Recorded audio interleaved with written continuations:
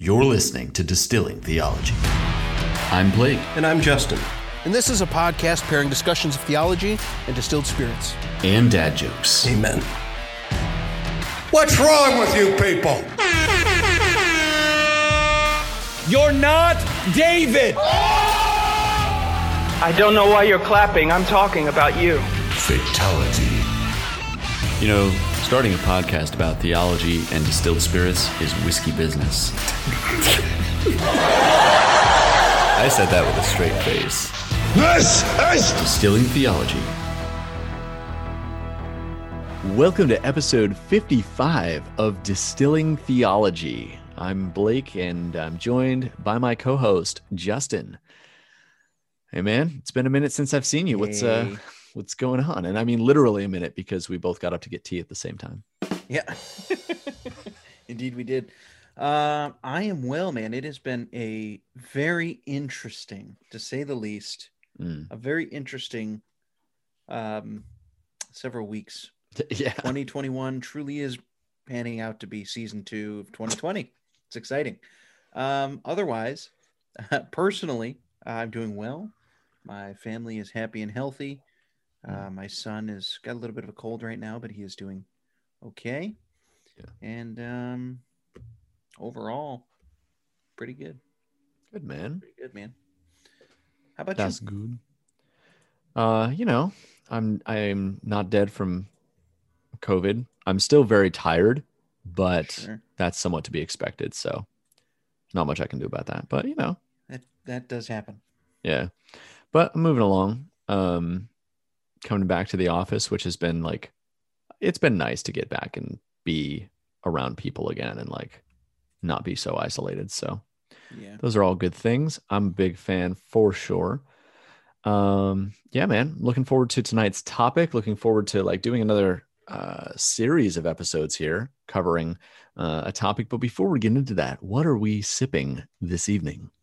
I'm excited, man. This is a fun little box that we got when we were hanging out last. Yeah.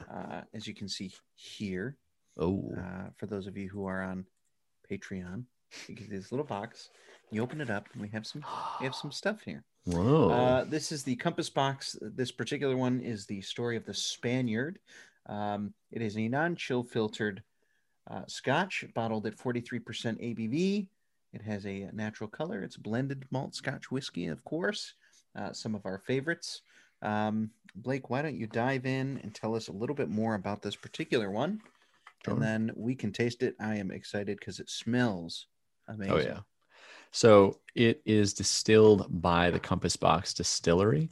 And they have been around for at least 20 years now, I believe. And what they predominantly do is blended malts. So they will take, or a blended malt is a combination of 2 or more single malt Scotch whiskeys. So unlike blended Scotch whiskey, blended malt Scotch, there's no grain allowed in. It's all malt barley. So there's no, sometimes you'll have blended Scotches that incorporate grains just to balance out the flavor, but blended malt Scotch, you don't get to do that. So you're still dealing with malt. It's just not a single grain from a single distillery, from a single growing season, single barrel, all that kind of jazz. Yeah. So pretty exciting. On their website, they didn't have a ton of information about it, but they said that it is based around malt whiskeys aged in Spanish sherry and Spanish red wine casks, a full and sumptuous style. So I'm pretty excited to get into that. Sumptuous. Sorry, the I like traffic on my street is going wild. By the way, if you are on Patreon, you can see that I have a studio now. Yeah, buddy. I don't just look like I'm sitting in a back room. Yeah. We are getting there a little bit at a time. Thanks to our patrons. Amen. We can actually make improvements like this. Yeah. And again, big thank you to all you guys that help support us. I'm trying something out right now with a camera for the webcam to improve the quality. So hopefully that's worthwhile and exciting. Yeah, that's next on my list. Some man. new camera action. Some new camera action. Yeah. So, what do you smell in this one? Yeah, boy. Let's take a sniff. So right out of the gate, obviously, this is my type of scotch. I mean, it's very sherry, winey. You got the malty sweetness. Mm. I mean, you have all the good things that you want in a scotch. As Right, far as free I'm of concerned. smoke. Yep, there's no smoke. The Definitely honey, yeah. dried fruit, candy, Hmm. little touch of spice. There's a little bit of spice in there. Yeah. It's not overwhelming though. It's like a spiced honey candy with orchard fruits and maybe a little bit of zest from like an orange. Wow. You have It's so good. you got me. You got me there. I don't really have too terribly much to add on the smell because yeah. Although, so when we opened it up and I poured it in the glass, I poured mine a few seconds before you did, and I'm like, oh, this is going to be a Justin whiskey. I can tell. I can tell. I can Yeah, sense this it. is my jam right here. This Yeah. is right up my alley. Yeah, man. That there's something a little bit astringent, kind of in the middle that keeps it Yeah. from becoming overly sweet. Yeah. Yeah, it's not like a rum sweetness. No. It's definitely mellowed out, very malty, very fruity. Yeah, I'm excited, man. Pretty thrilled to get into it. So let's taste it and jump right in. Cheers.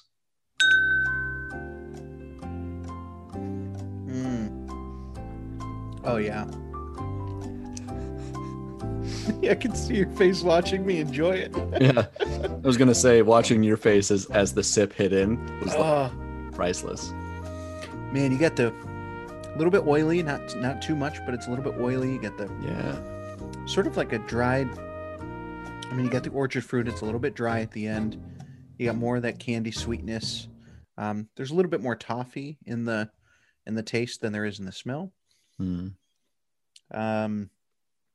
Maybe some apples, some honey. The spice is very subtle. I would Yeah. even say that it's more on the nose than it is on the palate. Yeah, give that. But it's kind of dark. I mean, there could be some dark fruits in there. Yeah, Mm. it's a little bit roasty too. Mm-hmm. Yeah, there's only an ever so slight hint of warmth, Yeah, but it's not a warm scotch at all. Mhm. It's just ever so slightly warms you right at the end. Yeah. Yeah, that's really good. That's like I could like just sit with that for a while. I would be very content with that without like, I could mix it with something. I could just sit and sip on it. Like that's really good. Yeah, that's a very good like medium body, velvety, just a Mhm. really good balanced scotch. Yeah, man. It apparently retails for about $70 US. So for a bottle, that's about where I would have Yeah, put that sounds that about flavor right. wise. Yeah, 60, $70. I mean, that's really, especially for blend. And I know so this is my first time tasting anything from Compass Box. I know among whiskey fans, a lot of people, they can divide opinions, but a lot of people I know really like Compass Box because they do interesting things. Sure. This is really good. This is Yeah, like, this is I'd phenomenal. put this up Sometimes against some single malts. Sometimes when we're recording, my scotches will last till the end of an episode. Mm-hmm. This ain't gonna last. This is too good, man. This is. Oh yeah. Wow. I wish I had more of that. Mm-hmm. Man, that is really refreshing my taste buds and my palate, and sanctifying and getting ready for us as we jump into tonight's topic. But before we do that, Justin, will you lead us in some prayer here from the Valley of Vision, as we do every week? No, we are not sponsored by Banner of Truth yet, but Yeah. although they did provide graciously for us the books from our last giveaway, Yep. the Calvin's Institutes, the Christian Religion, and Truth for All Time. So we're very, very grateful for that from Banner of Truth. Big shout out to them again. Indeed. If you guys have a Valley of Vision, which again, we will always recommend that you have one. If you don't have one, pick one up. You can get them obviously at Banner of Truth or over on Amazon. But please get one. It will truly impact and change your prayer life. Utterly wonderful. But if you have one, turn to page 50 with us. We're going to be reading Spiritus Sanctus. O Holy Spirit, as the sun is full of light, the ocean full of water, heaven full of glory, so may my heart be full of thee. Vain are all divine purposes of love and the redemption wrought by Jesus, except thou work within, regenerating by thy power, giving me eyes to see Jesus, showing me the realities of the unseen world. Give me thyself without measure, as an unimpaired fountain, as inexhaustible riches. I bewail my coldness, poverty, emptiness, imperfect vision, languid service, prayers, prayerless prayers, praiseless praises. Suffer me not to grieve or resist thee. Come as power to expel every rebel lust, to reign supreme and keep me thine. Come as teacher, leading me into all truth, filling me with all understanding. Come as love, that I may adore the Father and love him as my all. Come as joy, to dwell in me, move in me, animate me. Come as light, illuminating the Scripture, molding me in its laws. Come as sanctifier, body, soul, and spirit wholly thine. Come as helper, with strength to bless and keep directing my every step. Come as beautifier, bringing order out of confusion, loveliness out of chaos. Magnify to me thy glory by being magnified in me, and make me redolent of thy fragrance. Amen. Man, every time. Yeah. Every time. Oh. Well, I'm excited, man. I'm excited about tonight. It's been a while since we've really gotten to dive back into some systematic theology. We've touched on some pretty good stuff over these past several weeks, and it's been a lot of fun. Yeah. But I'm excited to get back into it and get back into the nitty gritty. Today we're gonna travel into the world of pneumatology. Oh, what is that, Justin? Oh, what? That's a big word. We're gonna give a little bit of an overview before we jump into some of the specifics in the future coming weeks. Oh man. But we're going to give you an overarching idea of what it is as we prepare for this particular subject. So pneumatology, what is it? Well, it's the study of the Holy Spirit, y'all. A very important part of Christianity. It's the third person of the Trinity. Fully God as well. Blake, you look like you have things to say, and I want to hear them. Oh, well, thank you. Well, I was just thinking, as we start into this, right, before we get into more technical definitions, where does this word pneumatology come from, all of that, I want to start us off in the 14th chapter of John's Gospel, in verse 15, where Jesus is speaking. And Jesus says, if you love me, you will keep my commandments. And we've referenced this before, but what I'm very interested in is what he says next. And I will ask the Father, and he will give you another helper, or other translations translate that as advocate, to be with you forever, even the Spirit of truth, whom the world cannot receive, because it neither sees him nor knows him. You know him, for he dwells with you and will be in you. And so in this initial starting point here, right, Jesus is telling his followers, if you love me, you'll keep my commandments, right? If you have a love for me, then obedience is the outflow of that love. He doesn't say, prove your love for me by obedience. Right? It's important. Yeah. But then immediately in that context of obedience as a result of love, he says, I will ask the Father, and he will give you another helper. Or the word in Greek is parakletos, which doesn't appear all that often, but the definition, according to the Faith Life Study Bible, here I have Logos software pulled up, is one who acts on another's behalf as a helper, legal advocate, advisor, or intermediary. So what we're not talking about, I've heard also, I think it's the King James calls it the Comforter. The RSV calls it the Counselor, and a bunch of translations use the word advocate. I've heard this verse read out as comforter many times, and I've always thought, oh, that's nice. The Spirit's going to come and comfort me and console me. But that doesn't really grasp the term parakletos, right? Yeah, When he's that's only acting, a small portion of the actual breadth of that term. right? This idea of one who comes alongside, who comes to your defense, who's a helper, a legal advocate, an advisor, an intermediary. I mean, you think about Romans 8, right? The Spirit is interceding with these groanings, right? There's so much more going on than just gentle comfort. And so as we come into the topic of pneumatology, or the theology surrounding the Holy Spirit, I want us to keep this in mind, that I think so often today, people don't understand who the Holy Spirit is and what the Holy Spirit does. Yeah. And that's what we're going to explore in this series. But I want us to start at this point, right? What does Jesus say? The Son says, I'm going to ask the Father, and the Father will send you another advocate, another comforter, another counselor, another helper. Well, who was the first one, for record, right? Right. Jesus. Just, we'll talk about that later. But if there's another helper, and that's the Spirit, Jesus is the first helper or advocate. And the Spirit will be with you forever. And the world cannot receive him, which gets interesting into, some of our soteriology and, our Calvinistic theology about irresistible grace, that like the Spirit doesn't receive him because they don't see him or know him, but you know him because he dwells in you and dwells with you and will be in you.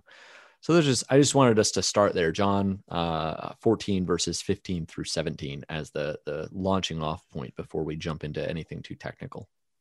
Yeah, no, absolutely. It's always good to start off sort of doxologically, right? Coming to the Word and being prayerful sets the mood, man. Sets the mood and prepares our hearts, as it were. Yeah. So pneumatology, right? Pneuma is the Greek for breath, which metaphorically describes a non-material being or influence, etc. And the English word comes out of two Greek words, which is irrelevant, really, in this case. But pneumatology would normally include the study of the person of the Holy Spirit, as we talked about, in the works of the Holy Spirit, which you mentioned, because that's what we're going to be jumping into over these next few weeks. That second category, the works of the Holy Spirit, right? That's gonna get a little amongst those who are listening. That might get controversial. It shouldn't, but it may. Because we're going to cover things like obviously new birth, right, and the indwelling of the Holy Spirit, but also spiritual gifts, or like charismania, like good old MacArthur likes to call it. Baptism, sanctification, baptism of the Holy Spirit, right? That's a big deal. Yeah. That can mean a lot of things depending on who you talk to. Looking at you, Pentecostals. And then obviously the prophets and the indwelling of the Holy Spirit when we become Christians and so on. And so there's a historical Reformed view on what this looks like. And then there are views that are a bit different, which have come up and cropped up over the years, which I think are important to address. Many people believe different things about what the Holy Spirit does, some of which are heterodoxical, in other words, erroneous, but not necessarily putting them outside of the body of Christ. And then obviously there are some pretty intense heresies, which we should address as well at some point. Yeah. And also at some point we should talk about, not tonight, but at some point, just to entice people a little bit, talk about the unpardonable sin, blasphemy of the Holy Spirit, and some of the views on that, because that's something that I know for me as a Christian, that terrified me. And I was like, am I going to accidentally, blaspheme the Spirit? And I think I've heard enough solid biblical exegesis on that passage in the context that I think I feel comfortable sharing some of those views down the line that have spoken to me, and frankly have, rather than make me fearful, have made me so much more encouraged and comforted by the person and work of the Spirit.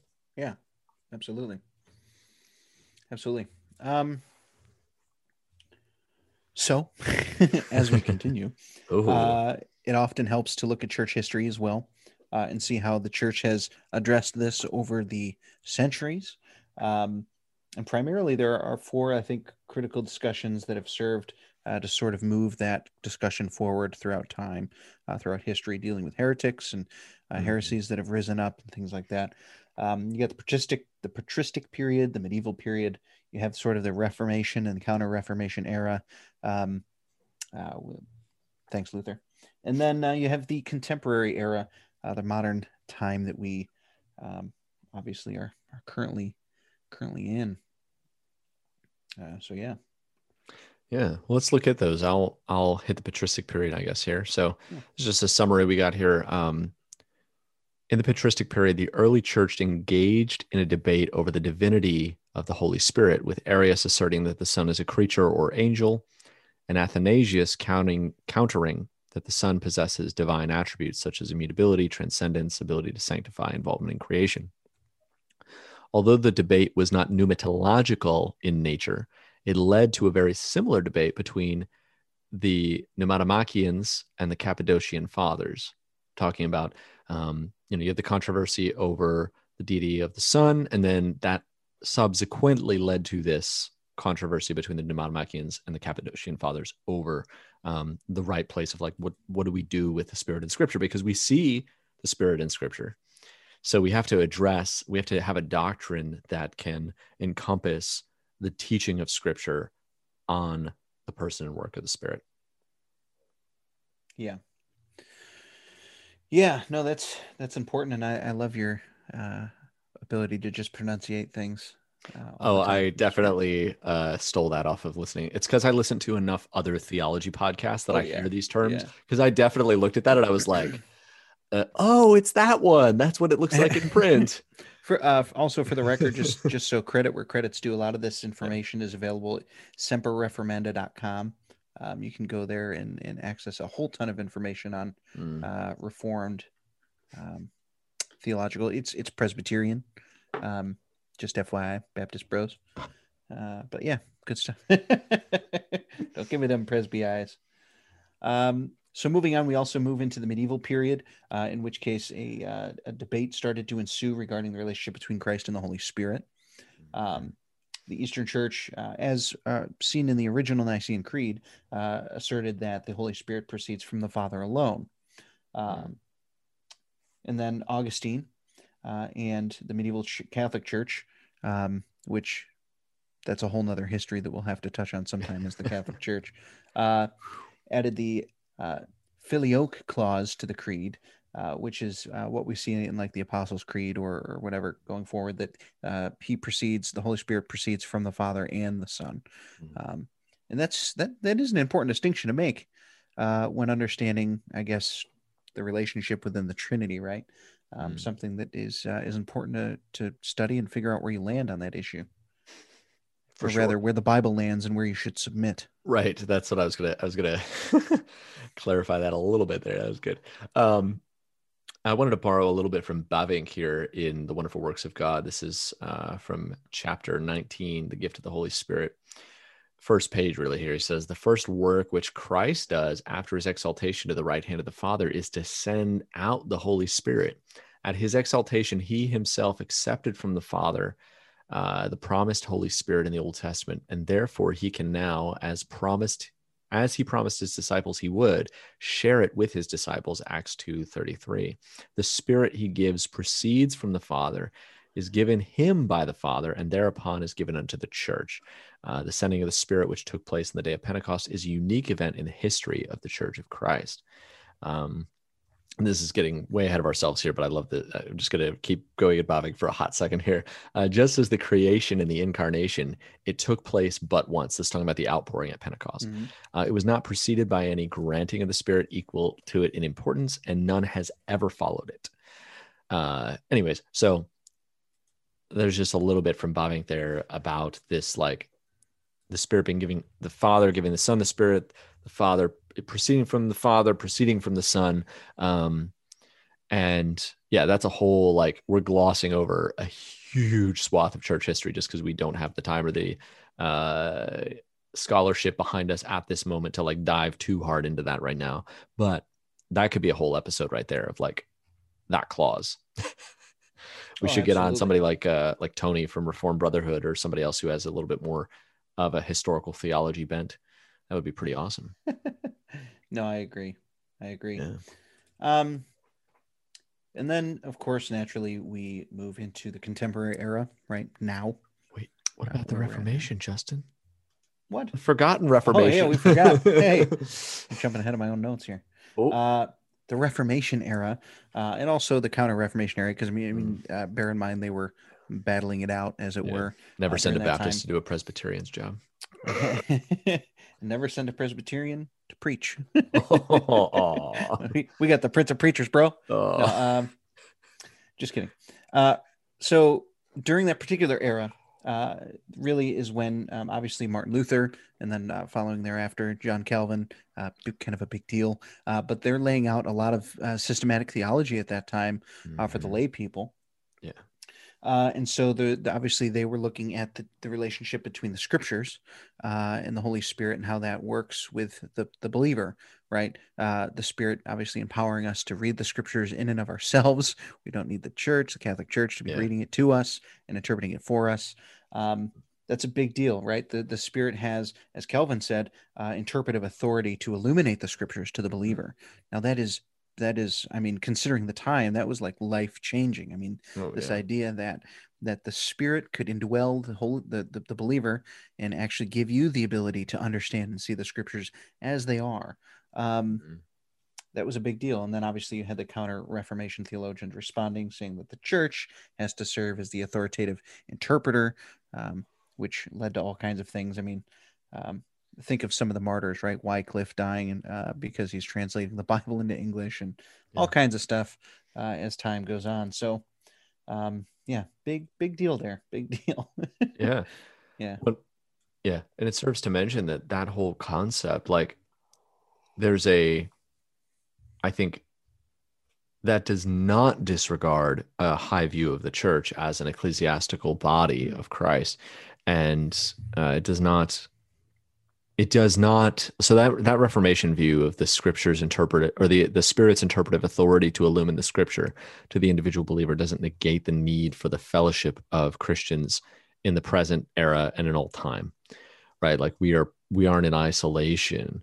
And we could talk about that more if we dive into some episodes on historical theology and kind of like how the church has refined doctrine and sharpened, and how you do have some splinters that go off into weird places. Like when people start saying, well, God told me, like if a really good clue is if somebody says something that blatantly contradicts scripture and they're like, well, the Spirit told me, like, well, what Spirit? Yeah. We should probably put the spirits to the test there. And that's a real danger today in the contemporary era. If you want to hit that a little bit for us. Yeah, I guess. Yeah. So obviously the contemporary time being now, we understand a distinctive relationship between the Spirit and the church community. And then there's all kinds of various contemporary theologians granting the Spirit all kinds of authority. Honestly, there's a lot of stuff going on. But governing the church, liberating oppressed communities, creating experiences associated with faith. Again, it's typically associated with the Pentecostal movement, which I think we should also recognize that there is a differentiation between the Pentecostals and just charismatics in general. You can be theologically reasonable and be charismatic. I think the Pentecostal movement kind of goes off the deep end. In most cases that I've seen. Yeah. You have like the Oneness Pentecostals, which is a big problem. Big deal. Big no. And then you have churches that consider themselves Pentecostal, but really they're just Credo Baptist charismatic people. So terms matter. Right. So defining your church, really, it's one of those church by church basis. Honestly, if you're looking for a church, just find a nice Reformed church. But, but that being said, it's important to recognize these things, because as we approach church now, like trying to find a church, for example, or as we're engaging with brothers and sisters or people who call themselves Christians in general. It's important when they say I'm a Christian to understand what they mean. And a lot of times what they believe about the Spirit comes up, and that can be a pretty big indicator of where they actually fall theologically, whether it's sound or not. You have churches like Bethel who just attribute everything. I mean, they take the Spirit and they just straight up abuse it entirely. Oh yeah. It's Yeah. deeply, deeply disheartening. But I mean, I think in many ways it's contributed to the particular condition of the Western church as it is right now. Oh yeah. Well, I think as we get into that, right? The world today, largely Christianity is mocked. And again, I'm not saying that if we're, perfectly doctrinally orthodox, we're not going to be mocked. Like, no, we will be. But oftentimes I find people find out I'm a Christian and they assume that means that I'm a fideist. That is, that I just like a blind faith, right? That I don't have any intellectual view of what I believe or reason for what I believe, which isn't true. Or they believe that I don't believe in modern medicine, or that I like just all these weird things. Because there are circles of Christendom in the contemporary world who would say, well, we have authority in the Spirit over diseases and physical ailments. So if you go to a doctor when you have a fever, then you're blaspheming the Spirit. And I've heard people say this kind of thing. I've seen it firsthand, man. Yeah. And it's really, really dangerous and damaging, because what you're doing is denying what in Reformed theology and in other theologies too, in other like post-Reformation theologies, even if they're more Arminian soteriologically, you are denying a doctrine that holds to natural revelation and common grace, right? I can sit here very comfortably and say that like the polio vaccine is a common grace, right? Like that's a wonderful thing. The fact that for the most part in the modern world, leprosy is not a thing anymore is a common grace. Amen. We should be very grateful for that. And that does not deny supernatural workings. That's often how it's pitted. You actually, this is kind of interesting. It gets to some of the theonomic, like autonomy versus theonomy, right? Like it's like you force this dichotomy of terms that really, there's other options that exist between those two. You aren't just left to theonomy or autonomy. There are other things that you can do, and you know that very well. And in this, you're often pitted as either you're just a naturalistic person who totally denies the Spirit and is blaspheming the Spirit in the process if you call yourself a Christian, or you are embracing a whole host of spiritualism and fideism that is much more akin to pagan views of spirits than anything that we see in the Christian scriptures. I don't know how you think about that. That's kind of where my mind went. No, I agree with you. There's nuance to everything, right? We need to be more biblical in how we approach a subject like this, because the scripture speaks a lot about the work of the Spirit. And it's very easy to, in places where it might not be as clear as we hope, read in our own ideologies like we do with our soteriology and other things too. But the Spirit's one of those things where the Spirit has unique power in us, right? In a way that he empowers us to do things we are unable to do in and of ourselves, like love God. Amen. That if you're looking for a miracle, if you're looking for a true, tried and true miracle, the fact that any of us love God at all is a miracle.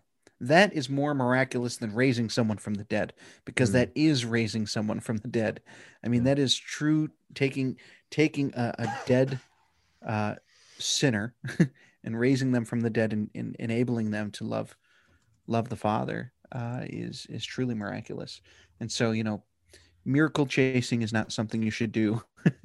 That's another thing, as you investigate the scriptures regarding the work of the Holy Spirit, bear in mind that our God is a God of order. He is a God of logic. He is a God of clarity. And so As you approach the subject, bear those things in mind. Knowing who God is matters, and that'll change how you read the character of God. Well, and also I wanted to hop over here. Speaking of signs and wonders, I'm just going to jump into the middle of this parable of the rich man and Lazarus in Luke chapter 16. Oh, yes. So I'm just jumping way in there. So guys, go read Solid Luke though. 16. But at the end of this, which is what I want to get to, and this is verse 29 of Luke 16. But Abraham said, speaking of these people, that this rich man, that he's like asking, he's asking, oh, please go and speak to my family. And Abraham says, they have Moses and the prophets. Let them hear them. In other words, they have the word of God. Mm-hmm. Your brothers and these people in your household, they have the word of God. They have Moses and the prophets. And today, in post Pentecost, we have the witness of the apostles as well, which are just New Testament prophets, right? Mm-hmm. We'll get into that next week. Yeah. Let them hear them, right? But he said, no, Father Abraham, but if someone goes to them from the dead, they will repent. And this next line in Jesus' parable here is so damning, literally, that we would do very well to listen to this, especially when we hear people like Benny Hinn and in people in this very extreme word of faith Pentecostal movement, which again, not all Pentecostals are word of faith and into this crazy like health, wealth, prosperity gospel. But it's part and parcel of that theology to have these kind of like, well, if your ministry isn't marked by signs and wonders, then you're not a real minister of the word of God. And to that, this is what Jesus tells us in this parable.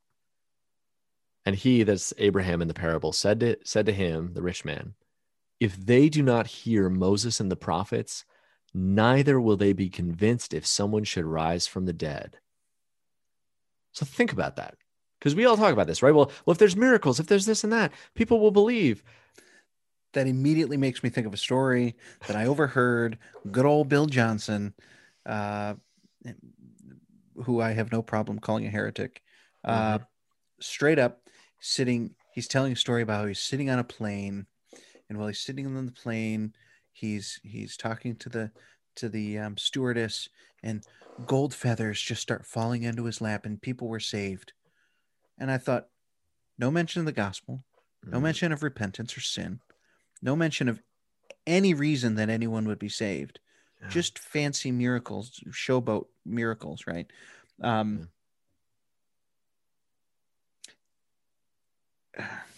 It drives me nuts. Well, and remember, right? In Egypt, Moses did signs and wonders, and Pharaoh's sorcerers did signs and wonders. Yeah. Like signs and wonders.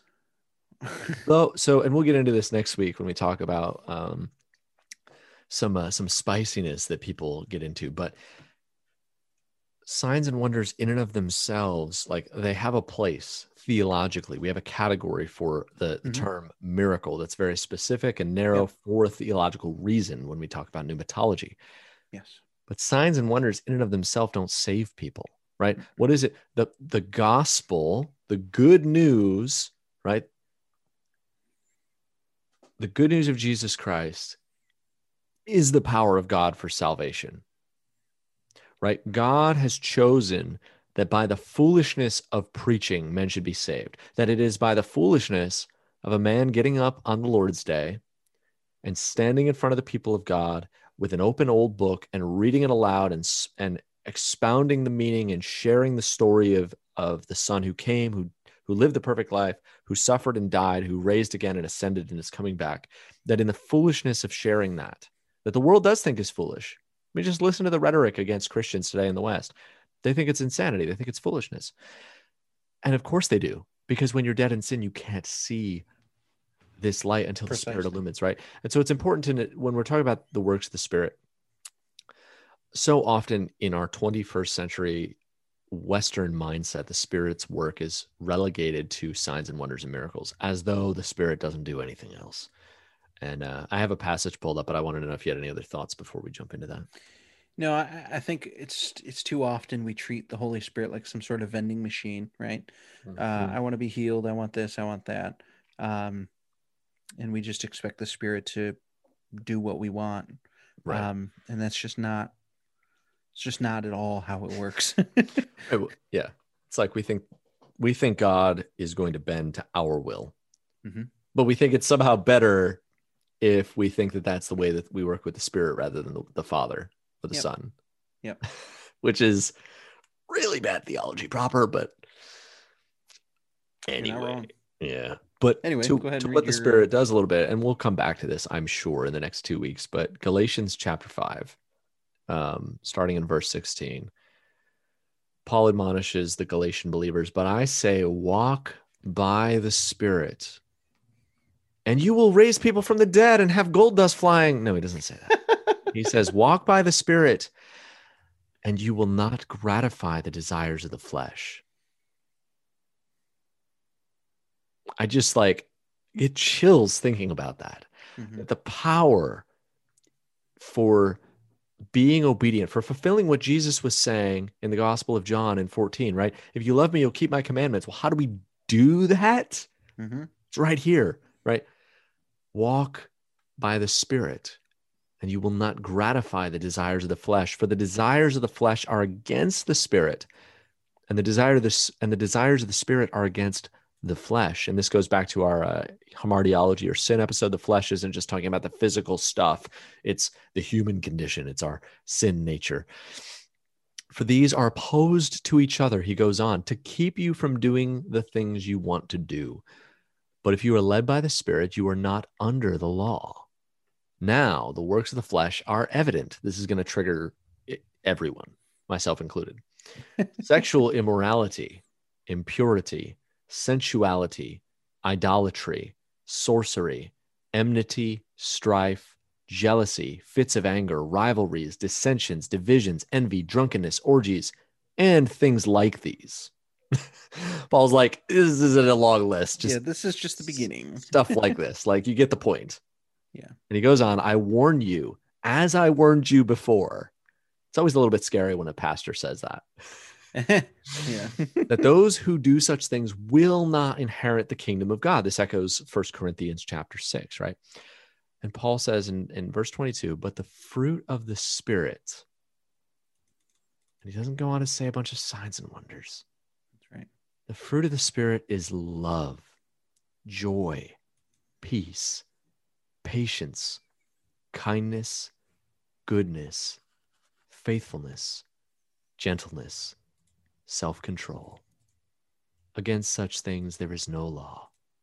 And those who belong to Jesus Christ have crucified the flesh with its passions and desires. If we live by the Spirit, let us also keep in step with the Spirit. Let us not become conceited, provoking one another, envying one another. So, those are some thoughts on pneumatology from the Spirit-inspired writings of the Apostle Paul. We could really dive into the confessions, but that would take forever. I mean, just in the Roman Baptist alone, we have at least 20 mentions of the Holy Spirit. Talking about the Holy Spirit making you willing and able to believe. The Holy Spirit, for example, in the womb of the Virgin Mary, right? Consider that, right? The Holy Spirit came upon Mary, and she got Jesus.